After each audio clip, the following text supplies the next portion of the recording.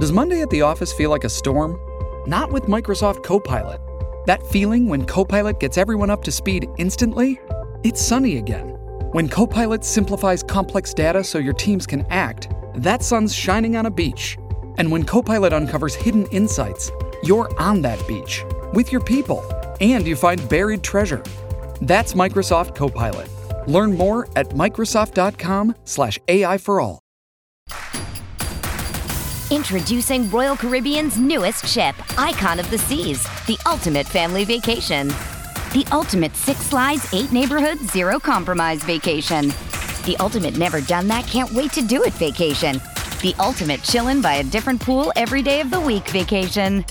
This is the Icon of vacations. Icon of the Seas, arriving in 2024. Book today. Come seek the Royal Caribbean. Ships Registry, Bahamas.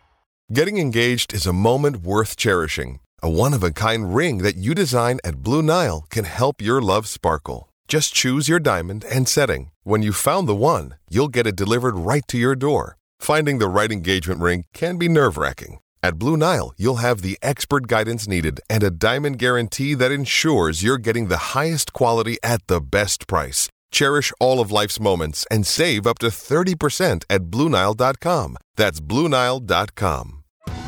Survivor 46 is here, and so is On Fire, the only official Survivor podcast, and we have a twist this season. The winner of Survivor 45, Dee Valladares, will be joining us every week. We're going behind the scenes of the biggest moments, the how and the why things happen, and the strategy and analysis you can only get from someone like me, a Survivor winner. Listen to On Fire, the official Survivor podcast, wherever you get your podcasts.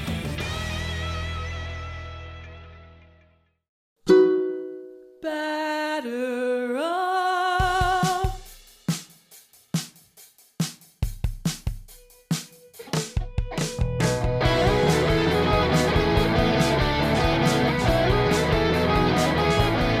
Hello, listeners. Welcome back to A Pod of Their Own.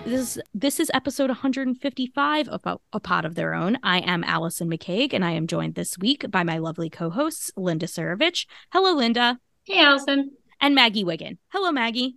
Hi, Allison.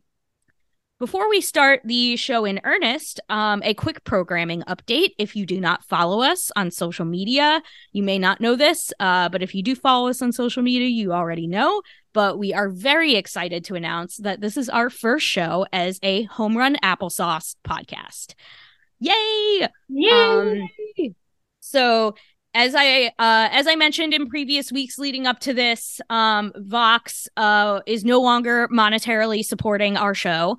But that means that we were able to go independent, which is awesome. Home Run Applesauce is the name of our new home. It is where all the former Amazing Avenue podcasts will be from here on out. And that is part of the Fans First Sports Network, which is a new podcast enterprise started by 5 people, 4 of which were former SB Nation podcasters, including our own deputy site manager and podcast dad, Brian Salvatore. So Fans First Sports Network has a ton of shows representing most of, if not all of MLB, and a bunch of NFL shows, a bunch of NCAA shows, a bunch of NBA shows. But the home of the Mets podcasts will be Home Run Applesauce. Like we've been saying about this changeover, if you already subscribe to our show on your favorite podcast app, whether that be Apple Podcasts, Stitcher, Spotify, whatever, nothing will change. You will still get our pods on the same RSS feed as before, thanks to the generosity of Vox, who have been awesome through this process and let us keep our RSS feed, our name, so we don't have to start from scratch, which is really awesome. They will just be under our new name, Home Run Applesauce, the new name and the new logo. So the show will look a little different when it shows up in your feed, but it will still show up. You will not have to do anything. If you don't use a podcast app to listen to us, the pods will still be posted on Amazing Avenue for a little while longer, and you can listen through the embedded player on Amazing Avenue for a little while longer. But you can also go to our new website, homerunapplesauce.com, and find an embedded player there where the latest episodes will be. If you didn't subscribe on a podcast app previously, but you would like to start listening on a podcast app, which I would recommend if you are able to do that, if you search Home Run Applesauce on your favorite podcast app of choice, you can find us right there. Our feed will be there with our show, all the lovely former Amazing Avenue pods on the same feed, just like you had before. You will get all of our shows. But an important thing that has changed, we now have a Patreon, which is awesome. Yeah, we do. Yeah. It's fantastic. We're very excited about this. People have been asking us about this for a really long time. And while we were under Vox, it wasn't not allowed, but it was complicated. I won't get into why, but it was complicated. We couldn't have a Patreon before, but now we can. So you can support our work by going to patreon.com/homerunapplesauce, and you can sign up to be a patron at $5 per month. And that money is so important to us right now, especially while we're trying to get this thing off the ground. It not only helps pay us for the work that we do, but it also helps keep the lights on at Fans First Sports Network, at Home Run Applesauce, at our new venture. It helps us get new equipment. It helps us to even possibly make merch down the line. That is part of the plan. We plan to make merch. Before, it was like basically like 3 people in the world had a pot of their own merch. Exclusive merch. It was very I use my exclusive. tote as an airplane carry-on. It's like the perfect size. Oh, it's great. It is. It's a nice tote. My tote is my beach bag. It's a perfect size for that as like well. that. Mine is my library bag. We love it. But basically, besides us, there were like 2 other people who had a pot of their own merch, and it was because they won it at Dollars for Dingers. That was basically the only way you could get it. Now it will be more ubiquitously available. We will make it. You will be able to purchase it. That is down the line, and that is something that your $5 per month helps go to. And we have so many fun ideas for you guys. Oh, we were just brainstorming some we were. extremely excellent content that will be for our wonderful Patreon listeners. So yes. I will not give any details. Yeah, we can't reveal everything yet, but if you become a patron on patreon.com/homerunapplesauce, if you become a patron there, your $5 per month not only helps us a lot, you also get really wonderful perks. And it already comes with a bonus content every month, 2 bonus pods every month from our Home Run Applesauce team of some form. They won't necessarily be a pod of their own pods. They won't necessarily be minor league pods. They might be like crossover pods. They will be some form of content from our team. So 2 pods a month. And you will also get access to our Discord server, which is exclusive to Patreon members. And our Discord is where we're going to just like chat all the time, shoot the shit while the Mets are on, all that good stuff. You will get access to that, be able to talk to us about the Mets and anything else under the sun. You will get a monthly live stream event. We will have some sort of live stream event, whether it be for a Mets game or something else. And more fun extras that, like we said, we've been brainstorming even right before we recorded this podcast. More extras are still in the works. So $5 a month gets you a lot of fun stuff. And it really, really helps us. So please consider supporting the podcast. Now that we're independent, we can do these things and we can give you guys a lot more content. And it's really exciting for us. So please consider supporting us. Like I say, for $5, it's like a bargain. That's a Starbucks latte, and look at all what you're getting. Exactly. Exactly. So much fun content. In addition to following our show on social media, none of our handles have changed. You can still find us on Twitter, Instagram, and TikTok at A Pot of Their Own. You can now follow Home Run Applesauce on Twitter and Instagram at Home Run Applesauce, HR Applesauce. I am sorry, not the full word Home Run, at HR Applesauce. And Fans First Sports Network on Twitter at Fans First SN. Fans First SN. So we are a Home Run Applesauce podcast now, and we couldn't be more excited about it because we get to do a lot of stuff that we couldn't do before, just by the nature of being independent, by the nature of being supported by patrons. So please support our work. We're very excited for this new chapter, and we owe so much to the community for our ability to even get here. So thank you guys so much for your support, for listening and continuing to support us. So thank you. In the world of the Mets, it has mostly been trombone. Unfortunate injury update after unfortunate injury update. They are still the Mets. They are still the Mets, folks. Always the Mets. So since the last time we recorded, we already knew the last time we recorded that Jose Quintana had a rib issue, but we did not know. It was just like a stress reaction, very vague, no timeline on him, whatever. But we have since learned something rather scary, that it was actually a lesion on his rib, which a biopsy thankfully revealed to be benign. But he still needed bone graft surgery, and because of that, he will be out until at least July. So Jose Quintana will be recovering from this surgery for basically until the All-Star break at least. So we wish him well in his recovery. That's a really scary bit of medical news to get. And hopefully he comes out of this okay and better than before. So that was unfortunate to hear, but at least they caught it early, because, you know, you think about how often like these types of little things, if it was someone who wasn't a star athlete, who knows how long it would have taken to notice something like this, you know? It's like so random. But yeah, so that's a tough one. You have to think that like the ribs are kind of central, and that always, I feel like anything to the core always seems to, I mean, not necessarily that it takes them longer to get back out there, but to get all the way up to full strength, I always feel like is slower than we'd like. Yeah, for stuff like this, especially for pitchers too. That's a lot of strain. Yeah. Bone graft surgery is no joke. Oof. Yeah. But in the meantime, that has sort of created a competition in spring training between David Peterson and Tylor Megill for that fifth starter role. I would imagine that David Peterson has the upper hand at the moment, just because of the fact that he's been pitching better than Tylor Megill. Yeah, and he's a lefty too. David Peterson is still unscored upon in spring training so far. I mean, he walks a lot of guys. That has always been his problem. That continues to be his problem. He leads the team in walks this spring, I think, the last time I checked, which was like a couple days ago. So yeah, that's, I mean, you could say that and I would believe it. Yeah. But he has limited the damage, at least. Tylor Megill has not performed quite as well.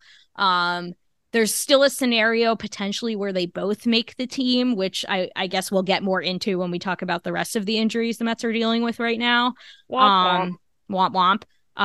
With, you know, the necessity to just like have the best pitchers on the team right now, and roster your best players. They might both make the team, which is not probably not a thing that was going to happen before, because you wanted to keep them stretched out to start, but desperate times call for desperate measures. Unclear what the Mets will do, but one of those two will in all likelihood be the fifth starter. The more prominent injury news, obviously, that everyone has been talking about, not just Mets fans, is the injury to Edwin Diaz, which he suffered while celebrating Puerto Rico's victory over the Dominican Republic in the World Baseball Classic. He suffered a tear of his patellar tendon, just a completely freak accident. They were not, like, if you look at the video, there isn't like obviously like a clear video of what happened exactly, but looking at video of the incident, it was not like they were like going really hard and like ramming into each other and doing a big dog pile. Like they were doing the normal sort of celebrating you do after a big win. They were just like jumping up and down in a circle, and he just landed funny and fell to the ground. It really sucks. It's just terrible. There's no terrible. Yeah. It just Did I cry listening to Narco driving home? Maybe a little bit. Yeah. I'm not saying it didn't happen, but I mean, I fully had to just like, I watched the video once and I was like, nope. I have not watched it. I haven't seen it. No, I haven't. I bet it's terrible. I don't recommend absolutely terrible. I don't recommend it. I watched the video once and I was like, nope, I have too much trauma from this. I can't do this right now. Well, and you've had some personal experience with knees going kablooey, and that I thought of immediately when I saw that. And I'm I sorry mean, that you had to face your own personal trauma in such a ridiculously unfair way. it really was. And like, I mean, the second it happened, I mean, so he tore a different tendon. I tore my ACL. He tore his patellar tendon. But the second he went down, I was like, oh, that looks exactly like an ACL, which is what I thought it was. It was clear that he tore something. At least it was clear to me. I mean, obviously you never know until you get tests, but the way it happened, the way he couldn't put weight on it, it was very clear to me, having just gone through this myself, that is exactly what occurred. I will say, I will do a short anecdote, because I talked to my physical therapist about this injury, actually. And I give a big caveat that this is just one person's opinion. This is not make me passing this off as medical advice. This is not an endorsement. It is just me passing along information that I thought it might be interesting for folks to know, and they can draw their own conclusions based on this information. But I thought that this information was interesting. My physical therapy, I went to PT. I go to PT twice a week because I'm still rehabbing a torn ACL, a surgically repaired ACL. I was in PT the day after Edwin Diaz hurt himself. My PT knows I'm a Mets fan and said, "Did you see that injury?" And I said, "Yes, it was horrible." And she said, "I saw it too. And I can tell you that once I found out it was a patellar tear and not an ACL tear, that is much less freak than an ACL tear is." ACLs are really weird and random. And if you just simply like land on it wrong or turn the wrong way, it doesn't matter if you have a perfectly healthy ACL tendon, a perfectly strong supportive musculature, all that stuff. It can still just completely tear randomly. It's very random. But a patellar tendon tear is much more rare and much less random. As in, she said, this is just one professional's opinion. She thinks that this is more indicative of an underlying problem that was there that may not have been detectable by Edwin Diaz or the Mets, because both of them said, we knew of no underlying knee issue.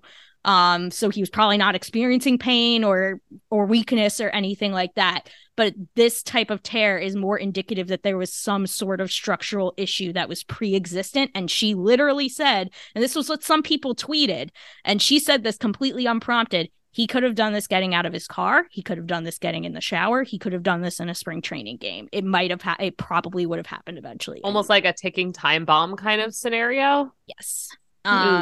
So, I mean, again, it still could have been completely random, but this injury is rarer than an ACL tear and is more indicative of an underlying structural problem. Now, it may, again, like ticking time bomb scenario, like maybe that timer never goes off. Maybe it goes off 5 years from now, but it was there somewhere, is what she seemed to think. Now, the average recovery for this injury, Billy Epler said in the press conference, is 8 months. He made a point to say some guys have come back in 6 months. So that was him sort of expressing some optimism that maybe Edwin Diaz would pitch this season, but I think the Mets have to operate as if he is not pitching this season. Well, Steve Cohen also seems determined to take care of Edwin as much as possible, so... Yeah, didn't he send him like a personal chef? Yeah. I mean, bless. I think for someone who literally doesn't know how to do anything but money, I think he's doing a very nice job of it, of applying money to the situation. Yeah, like, I don't know what else. Like, money's got to make this better somehow. Like, just do something. Lesser men would be trying to wrap dollar bills around him. So... And bubble wrap, stuff. Like embed it in the bubble wrap. And what if we rub the money into... You put some Neosporin on the money and then rub it on the wound. I'm telling you, man. Only $100 bills, nothing less than 100 would do. Of course. Like a 1 won't make you feel better. No, not at all. Maybe even worse. Now, obviously, because this injury occurred during the World Baseball Classic, even though it wasn't during the actual, gameplay, because it happened during the World Baseball Classic, it set off what I would call some of the most insufferable discourse, insufferable baseball discourse that has occurred in some time. And it ended up just being people who, like, it ended up being Mets fans reacting to the injury with a sense of dismay and sadness about what this meant for the Mets versus people who wanted to reflexively defend the World Baseball Classic, understandably so, from this like freak thing that happened and being like, your team doesn't matter. The World Baseball Classic's still really important. And I am just sitting there thinking, like, one can hold both of these thoughts. Well, then it also got gross again, where people like Brandon Nimmo was writhing in pain on the ground and they're like, see, World Baseball Classic.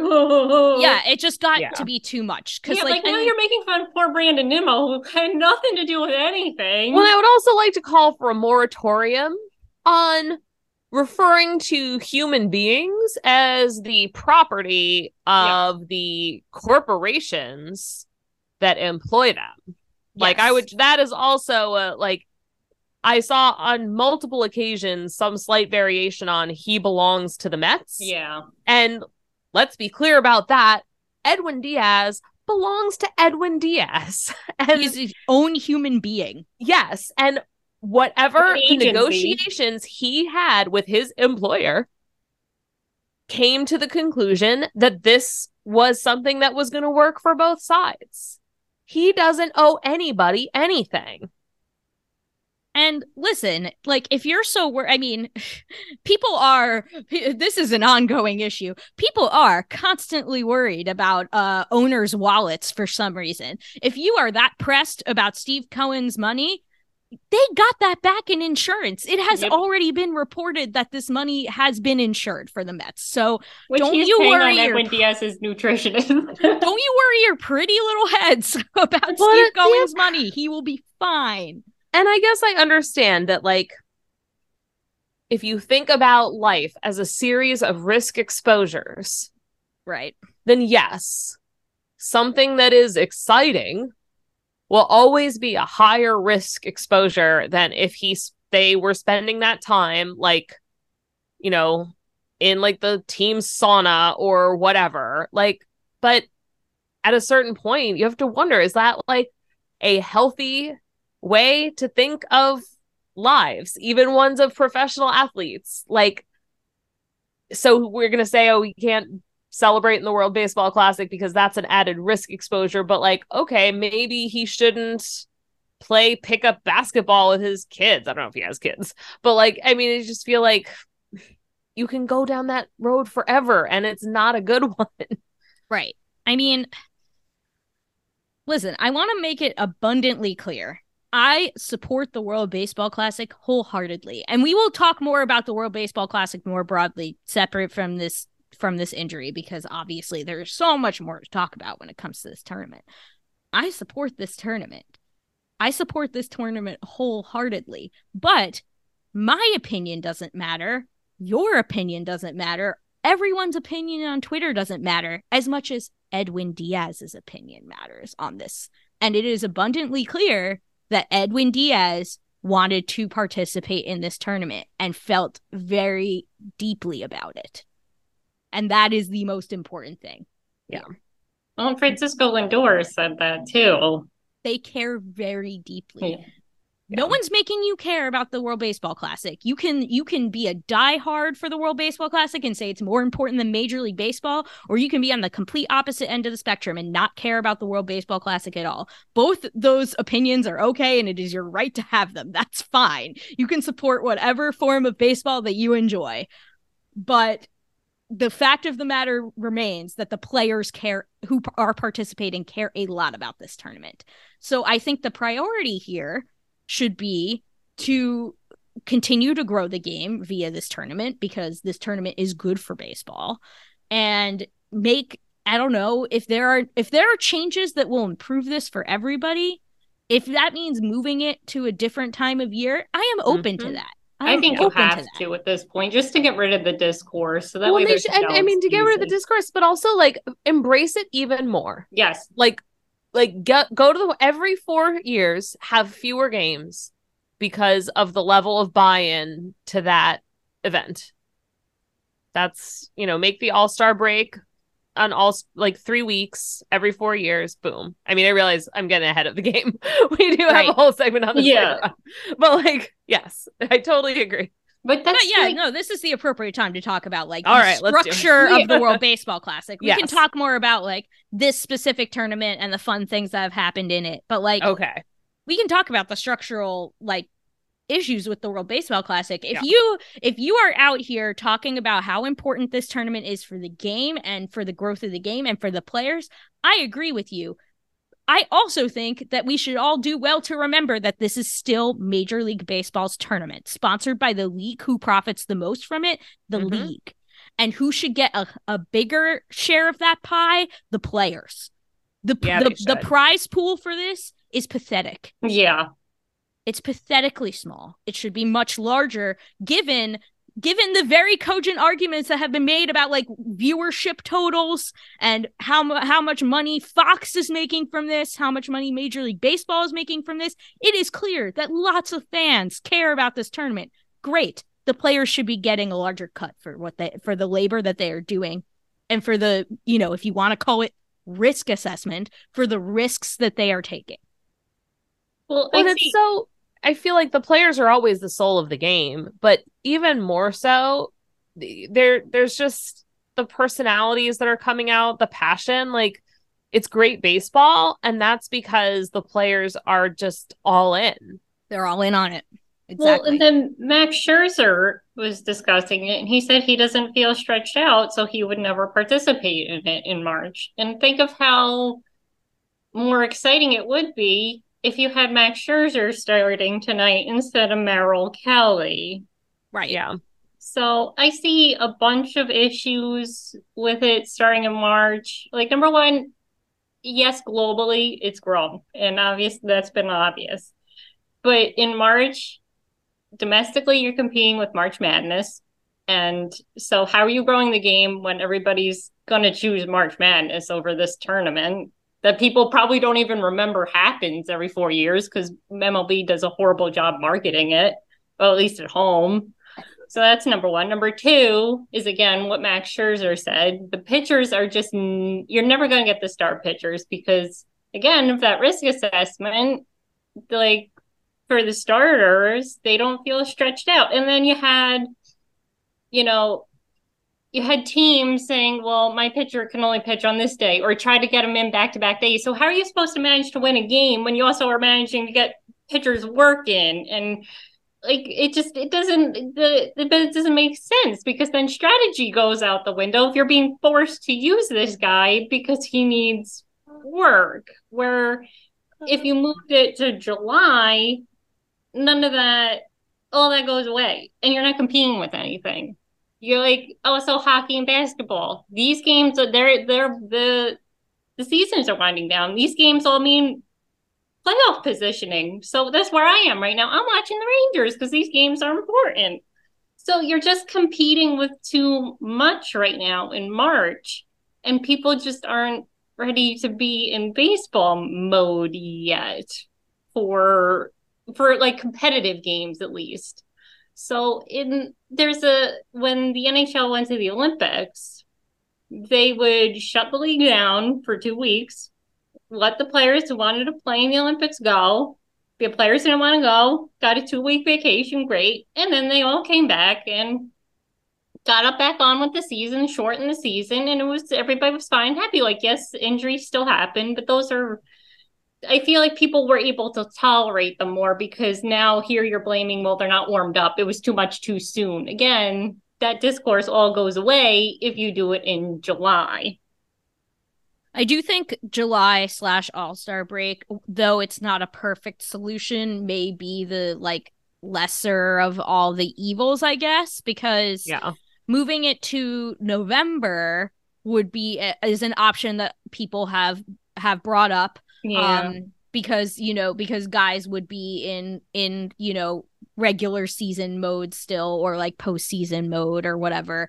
But then you have the fatigue of an entire 162 game season, plus for some teams and players, the playoffs under your belt. Well, the playoffs also are so long now that I feel like part of the problem would be that the folks not in the playoffs haven't played a game in a month. Exactly. Yeah. And then you don't have as much time to ramp up for the following season because you've played for so long. And so I do think that if you did it in July, I still think that at least for a while, maybe it would be like a slow like ramp up. I still think you would get issues with some players participating, just like how some players don't participate in the All-Star game because they want to stay healthy for a stretch run if their team is in contention. I think you would still get some of that, but you would get a lot less of it than you get now in March when people like Max Scherzer are saying like, I'm not ramped up to pitch in a full bore game right now. Well, I think it would help with competitive balance that way, too. So you don't have a 19-year-old kid from Canada pitching to Mookie Betts and Mike Trout, because that went exactly how you would think it would go. And it's not a thrilling game. Right. But yeah, I mean, I would love to maximize participation in this tournament for MLB players.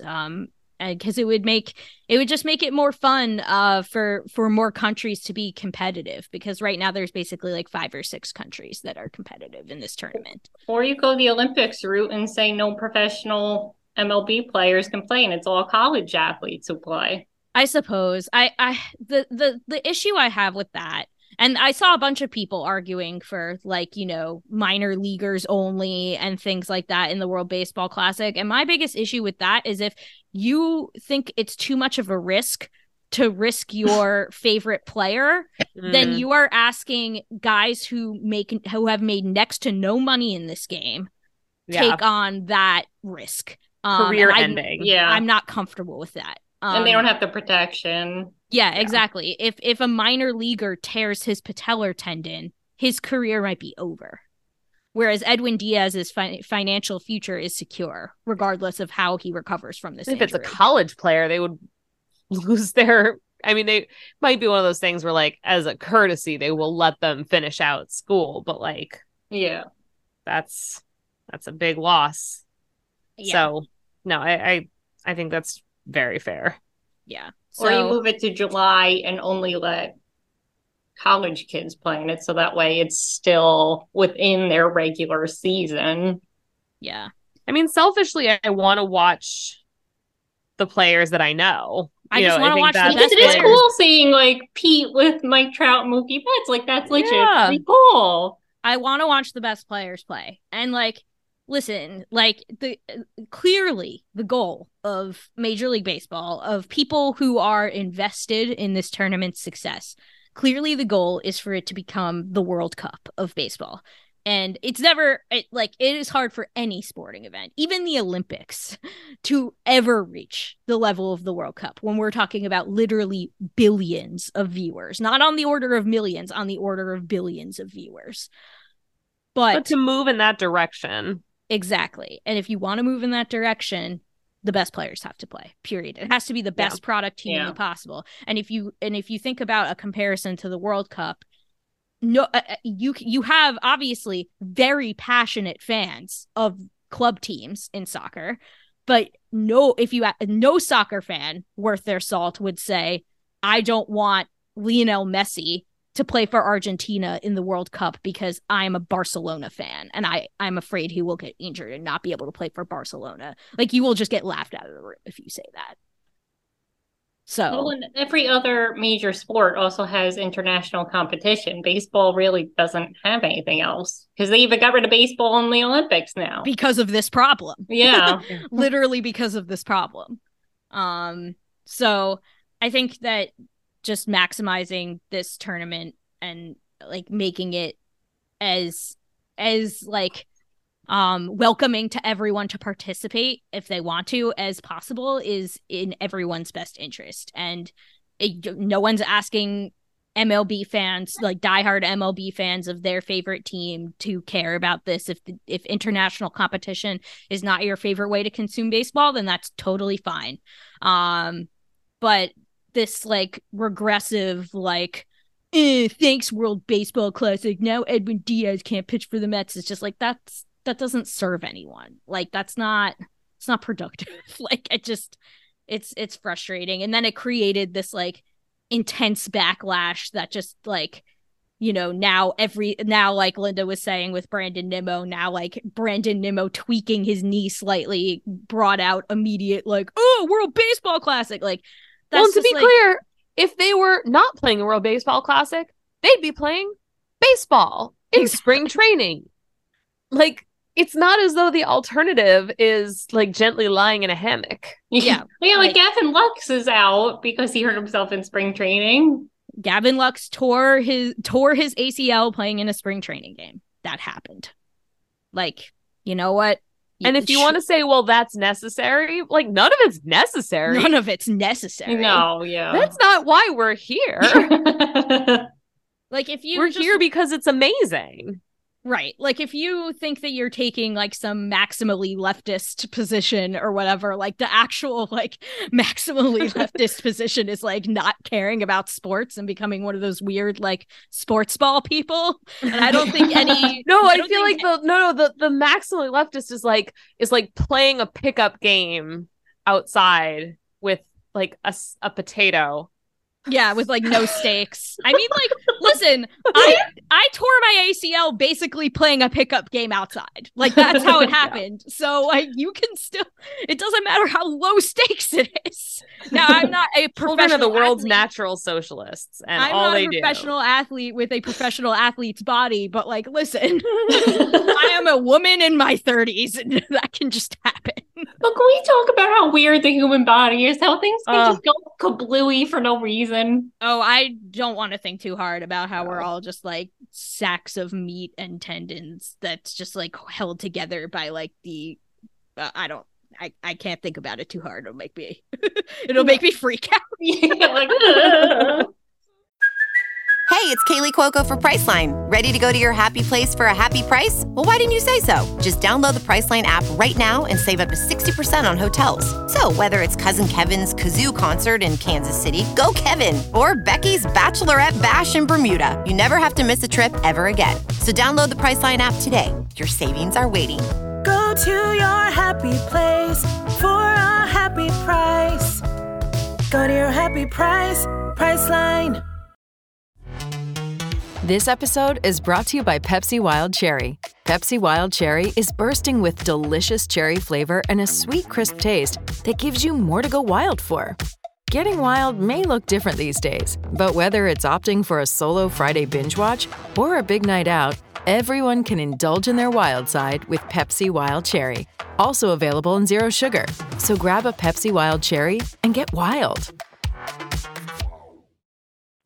why were we designed this way? It does just suck. And it really does feel like the mess. Yeah, why is it always on? I was so excited. Like, losing Edwin Diaz just doesn't hurt the Mets. It hurts baseball. Yeah, this sucks for everyone. This sucks primarily for Edwin Diaz. It sucks for the Mets. It sucks for baseball. It sucks for everyone involved. And he was a legitimate star. Was, I mean, who else is going to generate 10 million views on a SNY clip?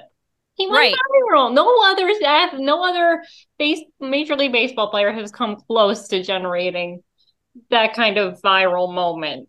Well, because I mean, it's a brand, and it's not a like cultivated brand. Is the thing organic? It really just came out of who he is as a player and as a person, and that is, you can't really replicate that. No, like I said, I've been watching hockey. I've been watching, there was football. You would hear Narco played in arenas. You would never hear it before.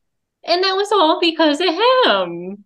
And like, I mean, another like set of discourse that the World Baseball Classic has generated is talking once again about, and we've talked about this very thing on this podcast, not in the context of the World Baseball Classic, but like, you know, the World Baseball Classic, the idea is to bring all the stars of the game together, and you're getting to see the stars of the game, Shohei Ohtani, Mike Trout, Trey Turner on the biggest stage, and talking about like, does baseball have true celebrities or true stars that like transcend, that are like cultural icons, right? Like, not just, we talk all the time about how Shohei Ohtani should be as famous as LeBron James, but he's not, for reasons that have to do partially with just the culture of baseball and how parochial it is, and also have to do with like the failure of Major League Baseball to properly market its players. But like, Edwin and the failure Diaz, of the LA Angels to do anything to be a good baseball team. But like, Edwin Diaz was like kind of starting to get there. Like, with the whole like narco thing, like that expanded way beyond baseball circles. Like that was like starting to get to like a cultural moment. And that's the type of stuff you want. And that's what makes me, I think, the most sad is it's a loss for the sport as a whole. And it was something I was looking forward to, like seeing the clip of him coming in to pitch for Team Puerto Rico. Like, my whole timeline was so like lit up with trumpets. Everybody was so excited, and that's it. That's all we get, and it's sad, and it's sad for everybody. Yeah, I think that's what part of what was so horrific about it is that like, it was just like you went from like unbridled joy to horror in the span of like 2 seconds flat. And I mean, now that we've talked about the discourse, we can talk about implications for the Mets, because this does have implications for the Mets. Can we talk about Francisco's quote too? Oh my goodness. Yes, I'm gonna cry. No. Yeah. Like, Francisco Lindor said that he didn't realize how much he loved Edwin until he couldn't stop crying when he saw him go down, which is just like, oh, okay, take my heart out and smash it with a hammer. Yeah, like, my boys. I know, they're so good to each other. I know, they love each other so much. Yeah. The vibes were so good. Even just like coming into camp, Diaz looked so happy. He got his new contract, and you know, and even now, Eppler said he was in good spirits, saying, "Don't worry, I got this." Bet he was. We will cover that more. We will cover that part of it more. Killing me. Just this is true. Killing me. Yeah. But so who's closing games, Allison? Do tell us. Who is closing games? It's probably going to be some combination of David Robertson and Adam Ottavino, which, I mean, okay, listen, I know that the drop-off in vibes is huge, and, like, there was, in the more analytics baseball circles, there was discourse about, like, how irreplaceable is Edwin Diaz really? And you can kind of look at that in a couple of different ways. You can say this isn't that devastating compared to something like, if you look at it on an objective level, Francisco Lindor being hurt for a similar time span would be much more devastating to the Mets and their win projection than Edwin Diaz, simply due to the fact that Francisco Lindor plays every day. Edwin Diaz does not factor into every game the way Francisco Lindor does. And so, yes, there are more devastating injuries that could have occurred. And yes, but at the same time, he brings more value than almost any other reliever on the planet. Yeah. Literally an elite tier almost on his own. When you talk about relievers in baseball, maybe Emmanuel Clase gets close. Maybe Josh Hader, if he is like himself and not whatever weirdness happened with him last year, like peak Josh Hader. That's like it though. No one else touches that tier of elite reliever. It's like, you gotta, like, reliever, the way we evaluate relievers is like all messed up and there's like no good way to do it. But if you talk less about WAR, which is what people are trying to talk about when they say like, oh, this isn't actually that devastating, because if you just like add up the WARs of like Adam Ottavino and David Robertson, then maybe you can get like 75% of what Edwin Diaz offers. Like, maybe, yes. But if you look at like stats like win probability added and things like that. Yeah. It is about leverage. It is not just about like reliever innings production. It's not just like, 60 innings of 2.5 ERA is almost as good as 60 innings of Edwin Diaz's 1.8 ERA or whatever. It's not just that. It's about the leverage of the innings that are being pitched. And Edwin Diaz is just like basically on an island by himself as far as like what he adds when it comes to leverage and win probability added. But again, this isn't the worst possible thing that could have happened to the Mets. They luckily built a pretty good bullpen. Even without Edwin Diaz in this bullpen, most teams would be happy with this bullpen as it is currently constructed. It should be fine, but it won't be great. Well, somebody on Twitter tweeted at me that maybe the Mets should just go more by matchups now instead of just having a designated closer. Like, sure, closer by committee. Yeah, like if Robertson's your better guy and you have Trey Turner coming up in the 8th inning, then go to Robertson in the 8th and then go to Ottavino in the 9th. Well, this is a situation where I feel like I am extremely confident that Buck Showalter will make the most of what he has. Yeah. I feel like this is the kind of thing where we can like hash out all of the various pluses and minuses of that. But Buck, he knows his dudes. He knows the situation. Like, very, very grateful to have a real baseball manager. Although this might be a little sore subject, but Allison, your thoughts on Zach Britton? Oh, yes. Well, speaking of Buck Showalter and Zach Britton. I mean, listen, like when you talk about like, because again, this happened to Edwin Diaz like so close to the start of the season. So is there anyone available that could be even close to replacing him? The answer is no.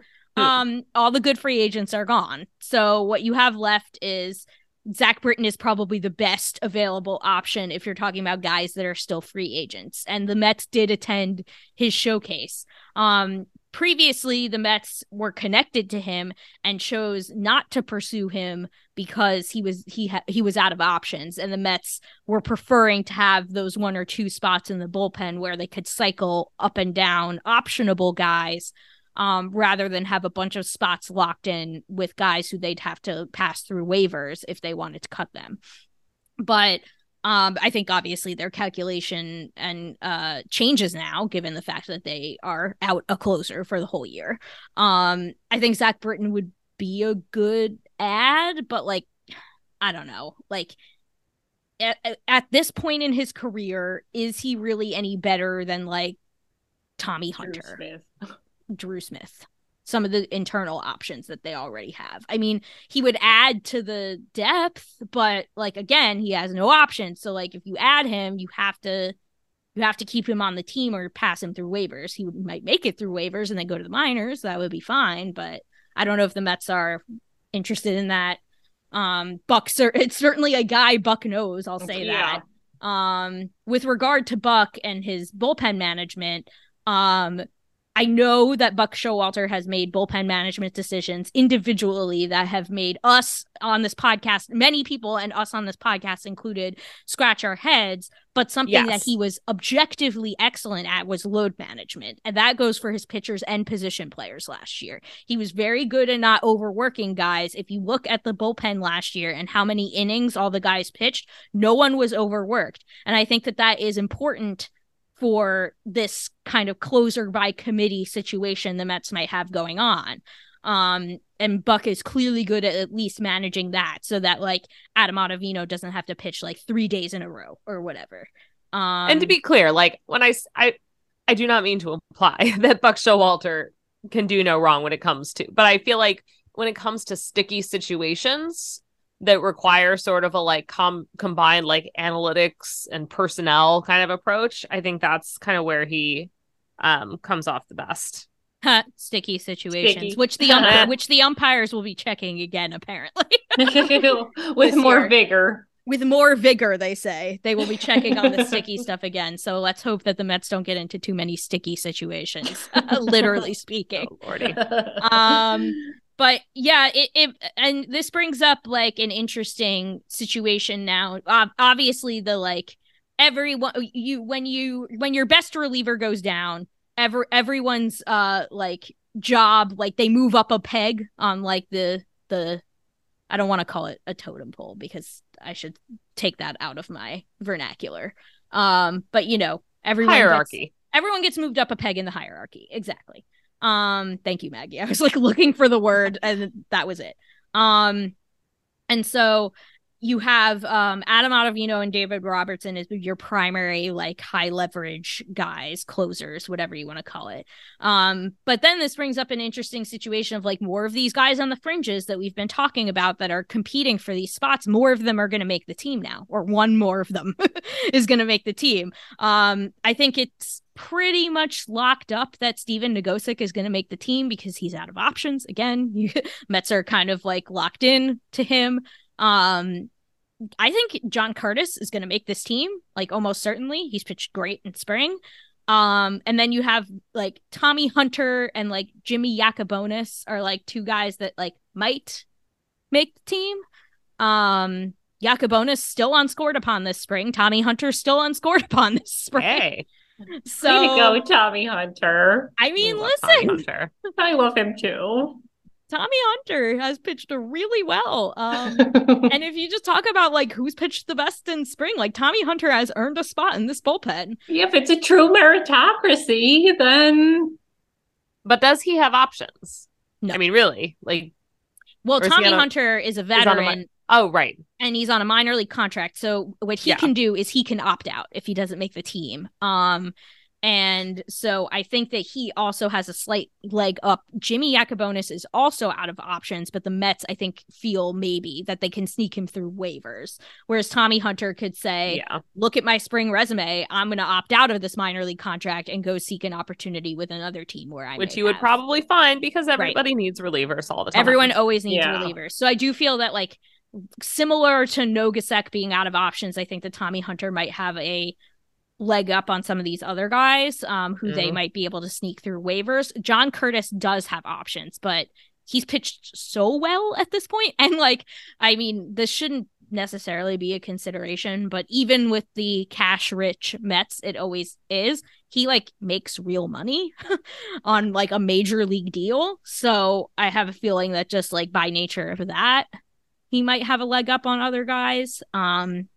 So yeah, it'll be interesting. And there are like some other guys. I mean, we talked about who was the dude they got from the Marlins? Jeff Brigham. Yeah. He also might have a chance to make the team. And then there was Sam Coonrod would have almost certainly made this team. But he has a lat strain and is now out for like at least a month, I think. Well, Brooks Raley too is iffy. Brooks Raley, they think he's going to be ready for opening day, but they aren't sure. He's like, I feel like a Brandon Nimmo situation. We'll get to Brandon Nimmo in a minute. We've alluded to Brandon Nimmo, where like he might be ready for opening day, but if he's not, maybe it's like a week or two max. But Brooks Raley is obviously like in the bullpen. Yes, he's ready to go. But yeah, so the bullpen is interesting now. I mean, it was interesting before, but it becomes kind of more interesting now. We'll see. By the time we podcast next, probably this will have shaken out.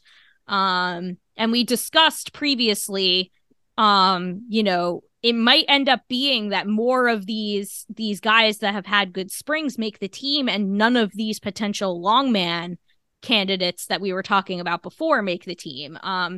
Sad chirp noises for Linda. Joey Lucchesi was optioned. Not happy. To the minor leagues, so he is not making the team. And I mean, cover your ears, Linda. He didn't pitch well in spring, so he didn't exactly, His first outing was good. His first outing was good. His first outing was good. He's coming back from injury. You know, maybe he just needs some time. I'm confident that he might get the call at some point if he performs well in AAA. The Chirp is making a comeback, I swear. Chirp is happening. Alicia Hernandez is still in camp, if I recall correctly, but he has not exactly covered himself in glory this spring. No. Which is a shame because, like, I think he would have made the team. If he pitched well at all, I think he would have been like a near lock because And I think he's still a young guy, too. He's very young. He has good stuff. He just can't stop giving up dingers. And that's been his issue. That's been his bugaboo the whole time. His whole career with the Marlins. He has like over 2 home runs per 9. That's not good. I think it's even worse than that. I don't remember, but it's not good. It's not a good home run rate. It's not what you want. Not what you want. Nope. So another option, like we mentioned before, is if McGill and Peterson both make the team, that's possible. And then one of these other guys like Yacobonis might not make it because McGill and Peterson make it. That's possible. So we'll see how this all shakes out, but it'll be interesting. Hopefully the Mets can cobble together a bullpen that can keep the ship afloat. Well, nicely. I mean, they don't have too many big holes or question marks elsewhere on the team. It really is which is nice. The last minute kind of jostling around is really just limited to the bullpen. Yeah. I mean, I think the only other outstanding thing is whether Brett Baty makes this team or not. Yeah. I think he has to at this point.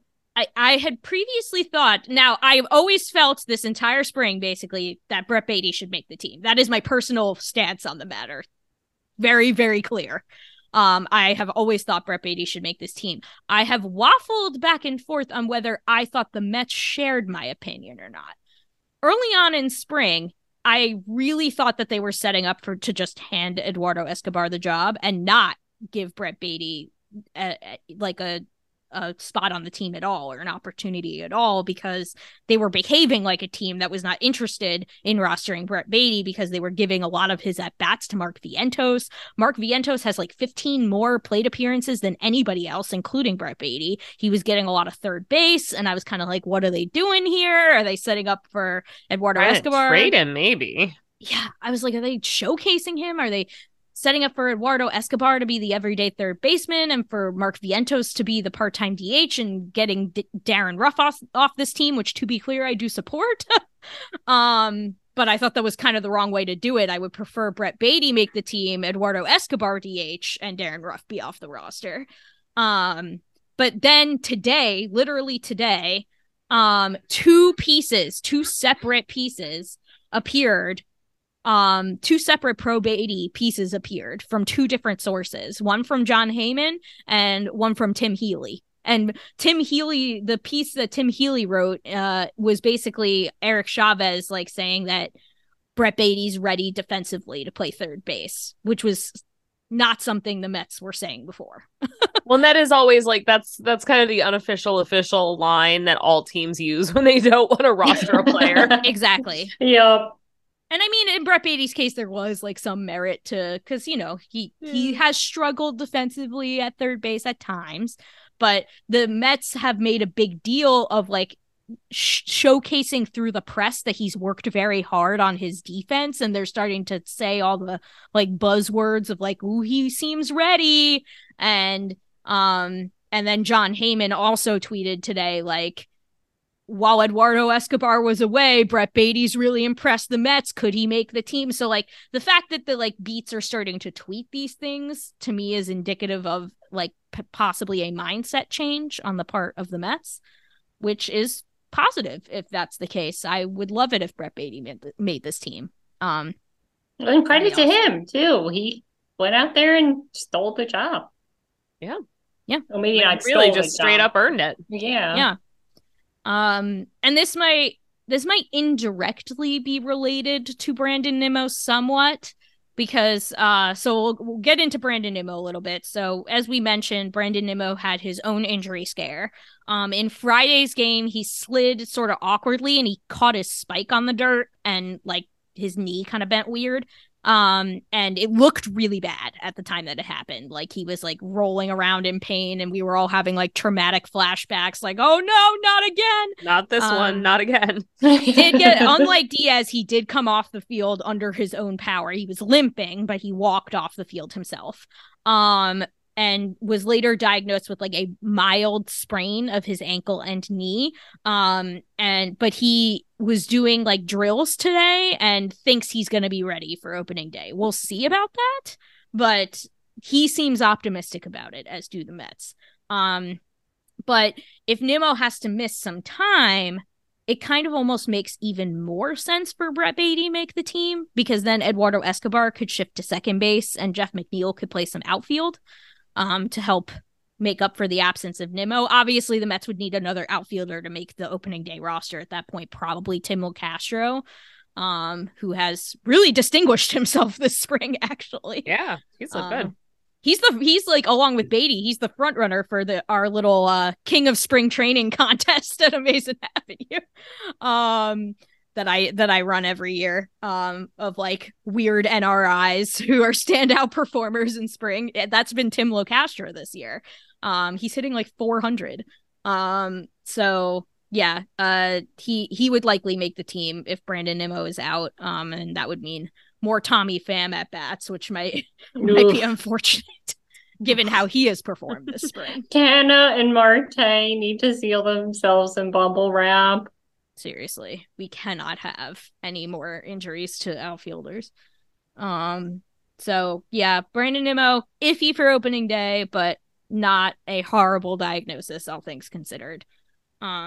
Now, has he tried running to first after walking? That will be the most true important test. thing. Yes.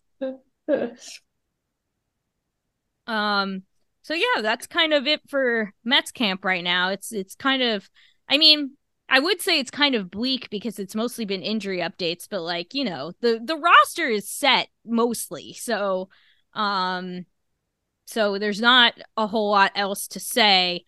But we will close out our Mets segment this week with an annual tradition that we do here at A Pod of Their Own, which is that each of us pick our dudes for each year. And this is kind of similar to the King of Spring Training contest in the sense that these are dudes who aren't like Francisco Lindor, despite the fact that we clearly all very much adore him on this podcast. The Lindors are my personal royal family. So we know what we all love, Francisco Lindor, but he's not going to be our dude. It's like a more under the radar dude. He can't be a dude. No, he's not a dude. He's not a dude. Like, we know who Francisco Lindor is. We know he's one of the most important members of the New York Mets.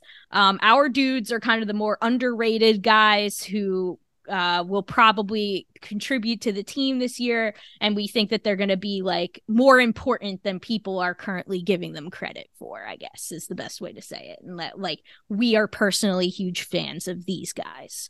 So we'll start with Maggie. Maggie, who's your dude this year? So I feel like there could be an argument being made that I'm a little overstepping the like underrated guy component of this, but I am picking Kodai Senga because, I mean, even though I think there's some solid expectations for him, I do think that he has a good chance to surpass them. And also, I mean, I love Japan and Japanese baseball. You know, my husband grew up there, and I visited many times and watched lots of Japanese league. I mean, well before Sengo was playing a long time ago. We don't need to say how long. And it's such an amazing culture of loving baseball and loving kind of the same things that I feel like we all love about baseball. And Sengo seems like just a really earnest and funny guy to just have around. And I think, I think we're going to really enjoy him this year. And so I'm sort of stretching the boundary just a little bit to include him. Well, he's still an unknown, so I think you're allowed. I think it counts. Yeah. Especially because, like, when we talk about the Mets pitching acquisitions, like, all the eyes are on Justin Verlander. You know, it's kind of like... Yeah. As close to under the radar as, like, a 5-year deal can be. Exactly. Yeah. All right, Linda, who's your dude? I think we already know, but we're gonna ask anyway. Can I still go with my man's even though he's on the Giants?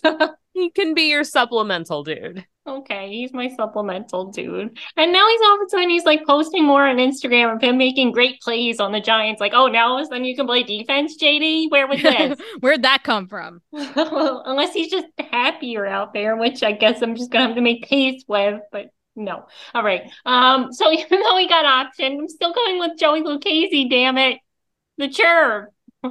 He can still contribute. I still He think can still contribute. I envision him as the Trevor Williams of this season, even though it might be McGill. But every time they've tried McGill out of the bullpen, he's been bad. So I'm not willing to just hand this to McGill yet. And McGill has not had a full major league season either. The first year he came up in like June, and the second year he got hurt. So we still kind of don't know what McGill is. I think he has the highest variance outcome of like all the Mets pitchers, Tylor Megill. Like, yeah, obviously, I would agree with that. Last year, April, Tylor Megill is like borderline elite. But then you like, can he do that without like blowing his arm to bits? Unclear. Because like in spring, I mean, so, you know, spring stats are what they are. I don't put too much stock in them. He hasn't performed super well, but like something that he's been working on is like not going so high octane all the time, because in an effort to keep himself healthy. So we'll see how that works out for him, whether that be with the Mets or in AAA to start the season. But I think Joey Lucchese probably will pitch at least an inning or two for the Mets this year. I think so. Even like when there's a double header or a rain out and they need like a spot starter, I mean, you could do a lot worse. He was looking really good before he got hurt. He was on a really good stretch. And in what year was that? 2021? Yes. Yeah. And he's still young too. He's not even 30 yet. So I think he's got room for, and just the way that Garrett delights in saying Churv and talking about the Churv, like it brings me joy how happy Garrett gets about it. And also then we would have the Churv and the Ghost Fork. We would have two unique pitches in the rotation, but the rotation dream is dead. I understand that. I will have to make peace with that. But I think also what also have, why he has a special place in my heart too, is the first baseball game I went to post-pandemic. The first baseball game in 2 years I went to post-pandemic was a Tommy Hunter opener, followed by a Joey Lucchese star. That is very special. We do love this baseball team, folks. Love them with our hearts. So I have a special place in my heart for that, because Tommy Hunter was technically the first pitcher I saw, but the first starter I saw post-pandemic was Joey Lucchese. And then the second game I went to was a doubleheader, first started by Stroman, and then the second game was Lucchese. So I got a lot of Lucchese post-pandemic, and he was good, damn it. And he comes out to the Sopranos theme like he's fun and okay, but he's very fun. I'm still sticking with him. I don't care that he's not. Fun is a perfectly good reason to pick a dude. Yeah. Absolutely. I didn't pick Mark Canha last year because I thought he was going to actually do as well for the Mets as he did. That was a nice surprise. But he was like a sandwich guy. Yeah, we love our sandwich guys. Dudes are dudes for so many reasons. Yeah, for the heart wants what it wants. Joey Lucchese is a dude, that's for sure. He is a dude. Like, listen, I think he can contribute this year, and I'm excited if the Churv does come back. It will be very fun for the Mets. And listen, Mets players still in their 20s, rarer than diamonds these days. Especially pitchers. Even Senga is 30. Joey Lucchese being on the roster at any point would instantly lower the average age of the team by like 2 years. That's kind of sad. Yeah. So they're an old team. We're going all pitchers for dudes this year, which is kind of cool. So my dude this year is John Curtis. I already talked about him a little bit when I talked about the bullpen competition. I think he's all but a lock to make the team, to make the bullpen at this point. And I would have said that before Edwin Diaz got hurt, and it's especially true now. John Curtis is a guy who the Mets signed not this past offseason, but the offseason before, knowing that he was rehabbing from Tommy John surgery and would miss the entire season. But they saw something in him And he was formerly, basically he's one of those guys who the Rays churn out like every year, like a factory. And he just like is one of those random Rays relievers that just like put up a 2 ERA and then he just got hurt. So, but I think he's like good. I've watched him this spring and he's looked really good and he struck out a whole boatload of guys. So I think that like, especially given the injury to Edwin Diaz and how much outsized importance like every other bullpen guy is going to take on this year with everybody moving up the hierarchy. Like if, you know, you've got Adam Ottavino and David Robertson sort of sharing the closer high leverage role, then that means guys like Drew Smith and Brooks Raley and John Curtis are going to have to step up into like more higher leverage roles than they probably would have had before. So I think that John Curtis, you know, like it or not, I think that John Curtis is going to pitch important innings for the Mets this year.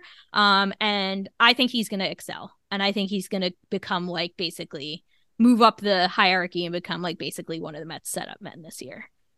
I have high hopes for John Curtis. He's looked really good. I'm excited to watch him pitch. Yeah. So he's my dude this year. The Mets picking up somebody who doesn't immediately implode, like Chasen Shreve, would be a nice change of pace. And like go on to do better elsewhere, like Chasen Shreve did and like Paul Sewald did. Yes. Yes. Like Paul Sewald's an elite closer now. Very cool. Like awesome. I still miss Lube. I miss Aaron Lube. Well, Team USA. He's on Team USA. I know. Who is currently losing as we speak, by the way. 3-1. Starting Merrill Kelly was the mistake. Yeah, the Merrill Kelly experience did not work out as we hoped. But they are. I mean, also Japan's team is just very good. Really, actually, quite excellent. I mean, like this was. I mean, we'll go right into World Baseball Classic chatter because that was literally the next thing on my list. I mean, I know we talked a lot about the World Baseball Classic and like what we can do to make the tournament better, etc. But I just want to talk about how fun this World Baseball Classic has been. It's so good. Can I also talk about how Shohei Ohtani is like doing a lot to, you know, promote Czech baseball? Yeah. Like, he wore the Czech baseball hat, and that's the only hat that is sold out everywhere. The Czech Republic have been the true mascots of just like, if you want to talk about our dudes, the Czech Republic are literally an amalgamation of dudes. Yes, like, I love the Czechs. Just random guys like off the street making a baseball team. Incredible scenes. So that was really fun. Yeah, that's like what this is all about. Like, one of their pitchers struck out Ohtani, and Ohtani asked for his jersey, and like they swapped jerseys, and like he signed it, and like that's really sweet. Like Ohtani himself has done more promoting baseball than I think Major League Baseball has done in the past 20 years. Oh, absolutely, no doubt about it. And I mean, everyone Shohei is just happy to be there. Yes, and Ohtani, like most of all, like he just embodies that. Like, I'm so happy to be here and be. Well, he gets it. That's what it is. He gets it. And like how, you know, these little Czech guys who are plumbers and like none of them are full-time athletes, like to strike out Ohtani is probably one of the biggest thrills of their life.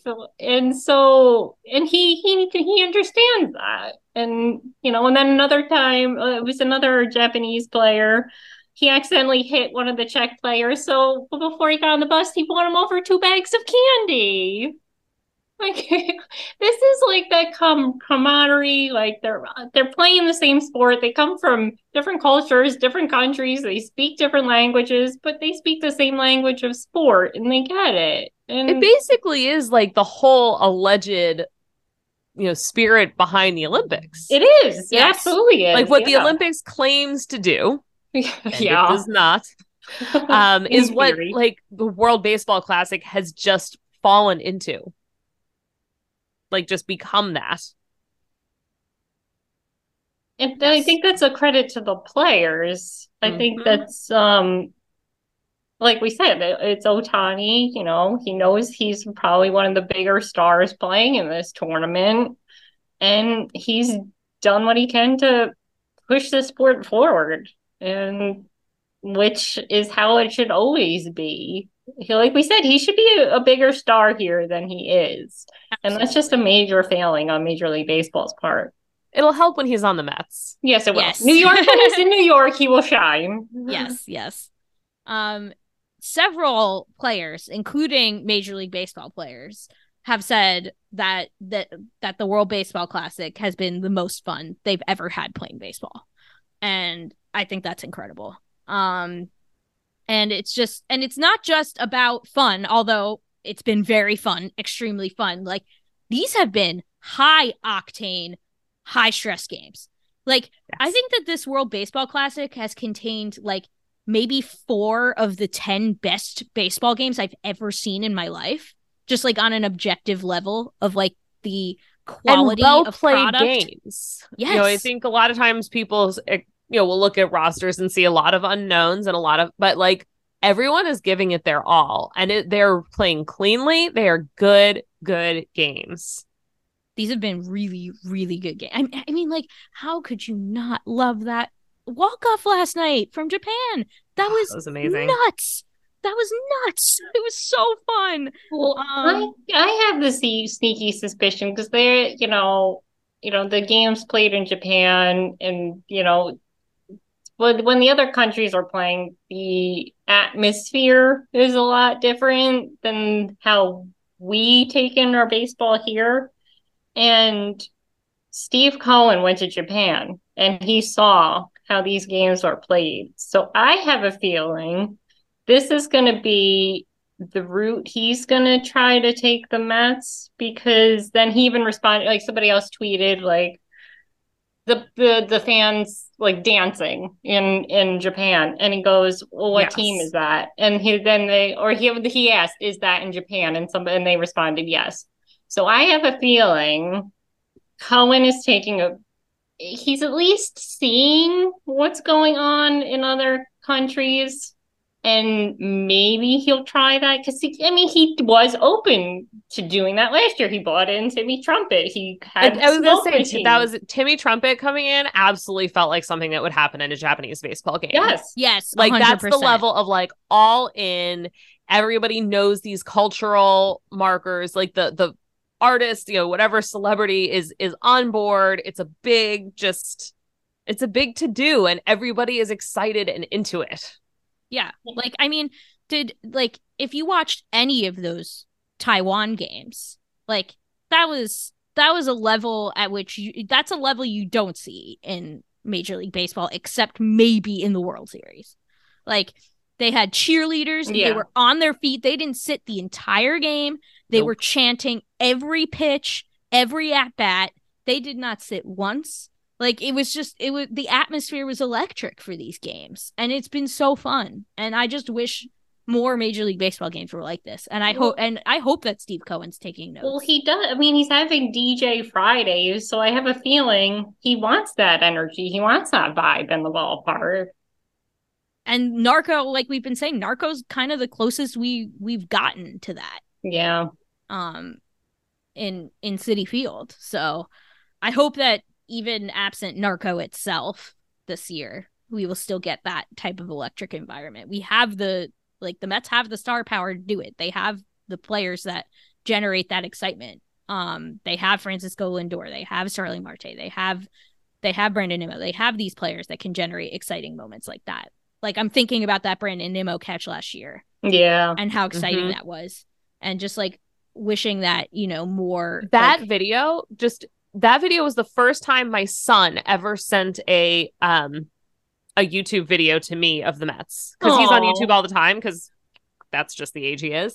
And like randomly, just like the day after it happened, he sent me that video of Brandon Nimmo making the catch. He said, "Did you see this?" He like messaged it to me, and like I think that says it all. It's like, please, like, sir, did I see that? Yeah, that just like that is the kind of thing that generates excitement, the kind of excitement that makes something go viral, because it's not like he follows a lot of Mets things on YouTube. Like, he's doing like gaming and stuff, but that is the sort of moment that can like,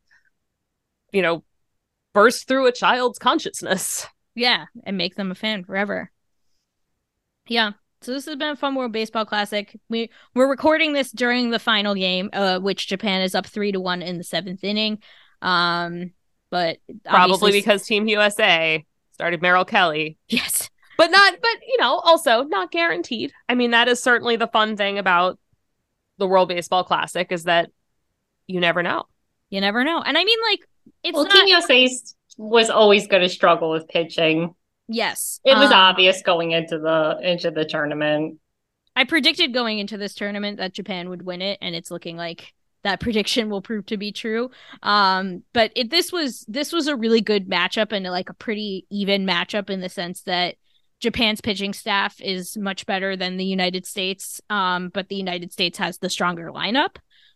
So it's going to be interesting to see which of those two things prevailed. So far, it's Japan, but we will see. There have been late inning heroics in this tournament many times already, and it could happen again. So other wider baseball news. There is other wider baseball news going on, besides the World Baseball Classic, if you can believe it. Won't waste too much time on this, but since we're talking about Japanese baseball, it is worth noting that Trevor Bauer did sign in Japan. Claiming the whole time, both he and his agent claiming the whole time that it's always been his dream, you guys. Mm-hmm. We swear. It's always been Trevor's dream to play in Japan.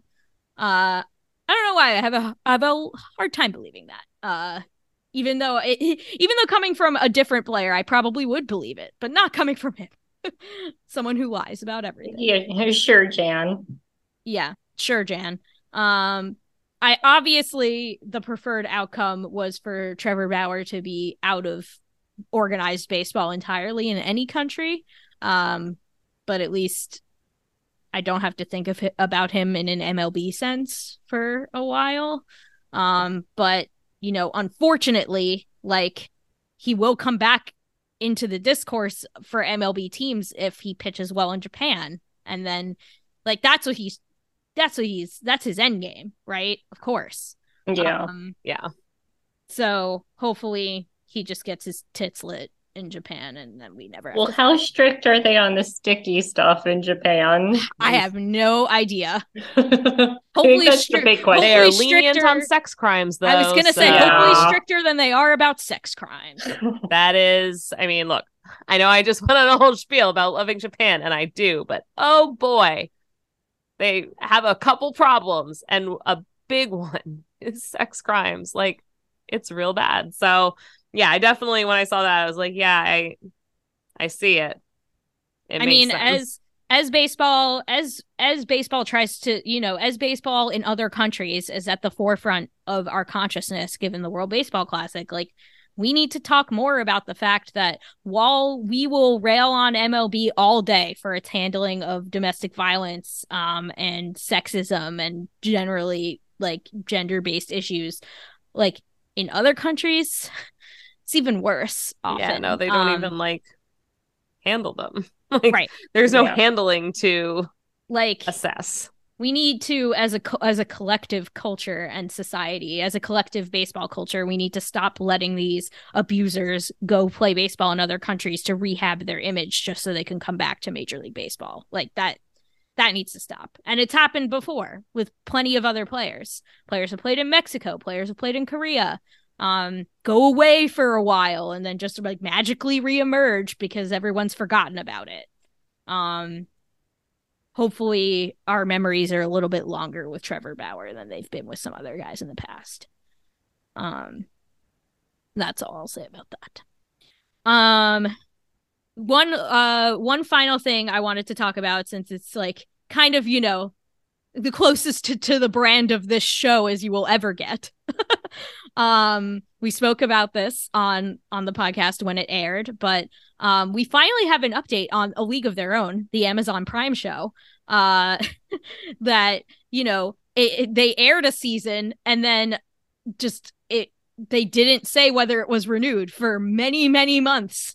And everyone was just kind of waiting while other shows were getting canceled or renewed. But meanwhile, there was radio silence on A League of Their Own. We finally learned that the show is going to have a 4-episode second and final season.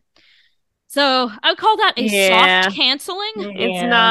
It's not the good news. But it's also not the bad news. It is. It's something. It's news. They give us a tiny little breadcrumb, and that's it. It's sad because, you know, like the company Amazon, which, you know, everyone knows how big of a company Amazon is, talked about like how it was too expensive to make it, basically, and it's like didn't look expensive. It's like you just for what you're making some freaking dog shit Lord of the Rings remake that you're spending like untold amounts of money on. $500 million. Like, and you can't afford this. Like, I find that hard to believe. But at least they announced in advance so they can end it and not just be like, leave a cliffhanger and then never pick it up again. Like, right. At least it's an ending. I think what's disappointing is that, like, I want to see these women kind of carry on through their lives and get to know where they go. And, you know, I feel like that kind of long-term character development somehow seems to only be valued in shows by and about men. Right. But, exactly. you know, the treatment of queer stories and women's stories and the stories of people of color as like fringe and niche is shitty, and it always feels bad. And yeah, I just wanted more of the gay baseball show. I wanted it so bad, but at least we'll get a little bit more. I will accept any other alternative gay baseball shows to be presented to me if any are available. Please. Well, we had Pitch for a little while on Fox, but we did have Pitch for a little while. That got canceled. Yeah. So, but that was a good one too. Yeah. Not gay, but there was some nice facial hair, totally unrelated, but I feel like they live in the same side of my brain. the same synapses are firing. I can't explain it. But yeah, but on that note, before we end the show this week, we will end the show like we always do with walk-off wins, where each of us talks about something that is making us happy this week, baseball related or otherwise. Maggie Wiggin, what is your walk-off win for this week? So I will say wins in the Wiggin household have been challenging to find nowadays. And you know, related to that, I was really wanting to do something nice for my daughter because things have just been hard for her in a way that does not get as recognized as they've been hard for other people in our family. And her birthday's coming up and she wanted to do ballet class. And I could not find any ballet class that was starting before, like, I mean, the summer maybe, but mostly September. And then I just stumbled into a local class that is a wonderful group. It's called Dance Project of Washington Heights. And if you want to support any kind of dance organization, I mean, they really are doing it all in the schools. They have most of their classes have pay as you can options, even their pre-professional classes. They will sliding scale everything. It is just a wonderful organization, and they were able to get her in right away. And she started her first class last weekend, and Amazon got us 1-day delivery of tutu and leotard and the tights and the ballet slippers, and she just killed it. She was just amazing and had a wonderful time, and gets to do this every week. And it was just man, that was great. Nailed it. Absolutely. The schedule even works for us. What the heck is that? So really just wanted to do something nice for my baby girl who deserves it. And I did. And that was really good. Ballet class. So fun. I'll have a picture of her being extremely Ellie. Yes. Excellent. Jinx, Linda. Linda Surovich, what is your walk-off win for this week? I don't know if I said it on air or off air, but my car was hit back in January, and through no fault of my own, it was completely smashed because somebody smashed it at 3:30 in the morning and didn't leave a note. So I had to get it fixed. And then after a series of delay, I finally got my car back this week. And so that nightmare of a chapter is finally closed. But it was my rental car was a Charger though, which was kind of fun to go. Like, well, I was saying to my coworkers at work, I was like the cool librarian for a month. Now I'm just back to a regular librarian in a SUV. But having a sports car park in the library parking lot kind of turned some heads for a little while. Don't see too many of those, I imagine. No. But of course, when I had the Charger, it didn't have all-wheel drive, and then that's when it snowed twice, so I couldn't go into work. Because if anybody knows Westchester, they know it's hills everywhere, and I just wasn't going to risk it. So yeah, of course, everything that went wrong, it could go wrong, went wrong. Ever since the beginning when my car got hit. But I have my RAV4 back, and the stress is finally gone of having to deal with this, even though it cost me a lot of money. And I'm not going to think about that because I had to pay out of pocket for the rental because they kept it too long. And then I had to pay the deductible. So that's frustrating that something that wasn't even my fault ended up costing me. So I hope whoever hit my car steps on Legos every day for the rest of their life. But I'm just happy. And it runs better than before I got it. So thank you to the mechanics who, God bless the mechanics, who fixed my car. And now it won't snow when I purposely got this car for the snow. But it has a sunroof. So now that it's getting nice, at least I can enjoy my sunroof. There you go. Getting the car back. It's just like getting a new car. It's kind of like how the Mets say getting Jose Quintana back is like a trade deadline acquisition. That's getting the same car you had before is like a trade deadline acquisition. That's true. At the very least, they cannot trade for Darren Ruff again. Oh, God, no, Maggie, no. This was supposed to be a happy segment. No, it is happy. You were talking about your car crash, so it is happy. Yes. Well, the weather was nice and I drove with the windows open and while crying listening to Narco. But that is such a perfect moment in so many ways. And then I skipped Simple Man. Yeah, no, we don't. You showed him. We don't speak of that. I was like, no, we are not listening to Simple Man after this. Not allowed. So my walk-off win this week is just the launch of this new podcast network. I'm just so proud of everyone. For this was not easy. Like getting here, like I know it seems seamless on the listener end, or at least I hope it does. But this was a lot of work on a lot of people's part, and I'd especially like to shout out our podcast dad, Brian Salvatore. I was also going to shout out podcast dad. Yes, Brian. podcast dad. He has been an absolute saint and has put in countless hours to make sure that this show will continue, that we have a Patreon, that we have this new network for you. Like he genuinely loves this show and the others on the network, and it shows in his work every day. And his just, totally. And it's just like, I just feel such an outpouring of like happiness and love on his part for all the work that he put in, and just the fact that this new network finally exists. Like seeing our new logo pop up in my podcast app when we did that emergency episode on the Edwin Diaz injury, like seeing that first podcast pop up under the new logo, like it just like filled my heart with butterflies, kind of like how I get on opening day. It's like, ooh, like, yay. It's really ours. I mean, obviously, we love Amazing Avenue. Amazing Avenue is why we're here, and Vox and all, but like this is ours. Exactly. Like we built this, and nobody can take it away from us now. Exactly. Nobody can take it from us. We built this, and I'm so proud of us. And we will keep having dollars for dingers. We will keep having like all the stuff you love, plus even more stuff. And that's the best part. So I'm just so excited for this next chapter, because I think that now that we are kind of, again, Vox has been eminently generous, but now that we are sort of unleashed and like allowed to do whatever we want and completely independent, and this is completely ours now, like that just makes me so happy because I know we can do great things with this.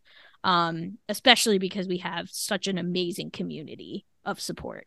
So thank you to every single person who's supported this show since the beginning. Like, thank you, thank you, thank you, thank you. It means the world to us. And now we have this new network to show for it. And we're so excited. So that's my walk-off win.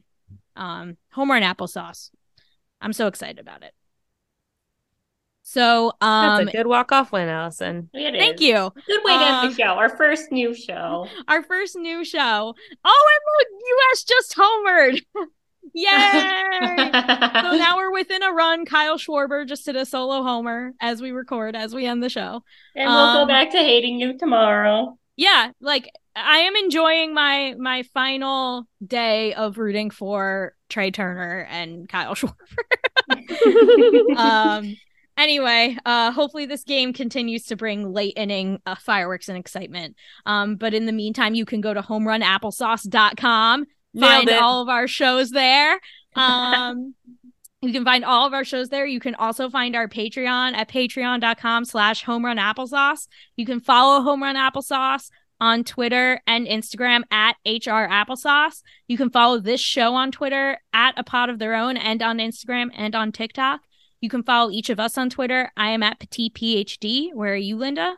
At Linda Surovich. And you, Maggie? At Maggie162. You can subscribe to the podcast, Home Run Applesauce, wherever you get your podcast from. Please rate and review the show. This is more important than ever, guys, now that we have this new network. Please rate and review the show. It really helps people find it. The original intro and outro music to this podcast is by Bunga. Let's go Mets, and don't forget, there's no crying.